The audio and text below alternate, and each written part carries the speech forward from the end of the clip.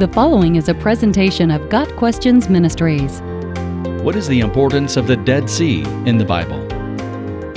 The Dead Sea is a large body of salt water on the southern end of the Jordan River. Cited 16 times in the Bible, the Dead Sea is mentioned primarily to describe the borders of the Promised Land. The Dead Sea is known by a few different names in the Bible, including the Salt Sea, the Sea of Arabah, and the Eastern Sea. It is called the Salt Sea for its unusually high salinity. The name Sea of the Arabah was given for its location in the Arabah Valley.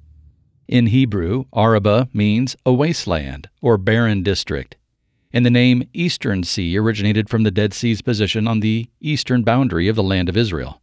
Only in Genesis 14 verse 3 is the Dead Sea referred to as a location. In all other instances, it is used to designate a border for the land of Israel. Thus, the Dead Sea was likely considered more of a territorial boundary line than a destination for the people of the Bible.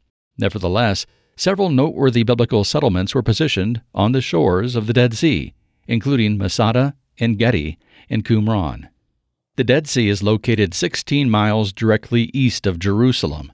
A long and narrow oblong, the sea, in Bible times, measured a little over 50 miles from north to south, and about 11 miles wide at its broadest point. The Dead Sea lies within the Great Trough of the Jordan Valley, also known as the Rift Valley, which forms part of the longest and deepest crack in the Earth's crust. At approximately 1,300 feet below sea level, the Dead Sea sits at the lowest point on the Earth's surface.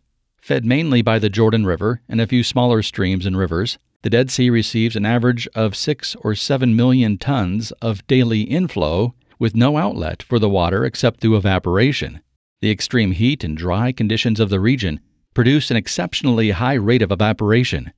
Even with no outflow of water, the Dead Sea's surface rises no more than 10 to 15 feet a day. The waters that feed the Dead Sea contain an unusually high salt content, approximately 26%, making it the world's most saline body of water, with almost 5 times the level of salt concentration of the ocean, on average 3.5%. With such high salinity, no marine life can live in the Dead Sea. Even with its inability to sustain life, the Dead Sea provided a valuable commodity for trading in ancient times: salt. The sea was also known for producing bitumen, a natural petroleum product similar to asphalt, prized for its waterproofing properties. Historians have suggested that Cleopatra's ambition to rule the Dead Sea region was motivated by her desire to control the bitumen trade. Biblical archaeologists believe the destruction of Sodom and Gomorrah in Genesis chapters 18 and 19 took place in the vicinity of the Dead Sea. Some believe that Sodom and Gomorrah lie underneath the Dead Sea. Exactly how God destroyed these cities is still debated. Some theorize that God used a volcanic eruption or a spontaneous explosion of subsurface pockets of bituminous soil. Curiously, at the southeast corner of the Dead Sea is a salt rock plug known today as Mount Sodom. On its slopes, which are formed by a combination of gypsum, salt, limestone, and chalk, can be seen strange formations of salt, like pillars. These pillars are often pointed out to tourists by the nickname Lot's Wife.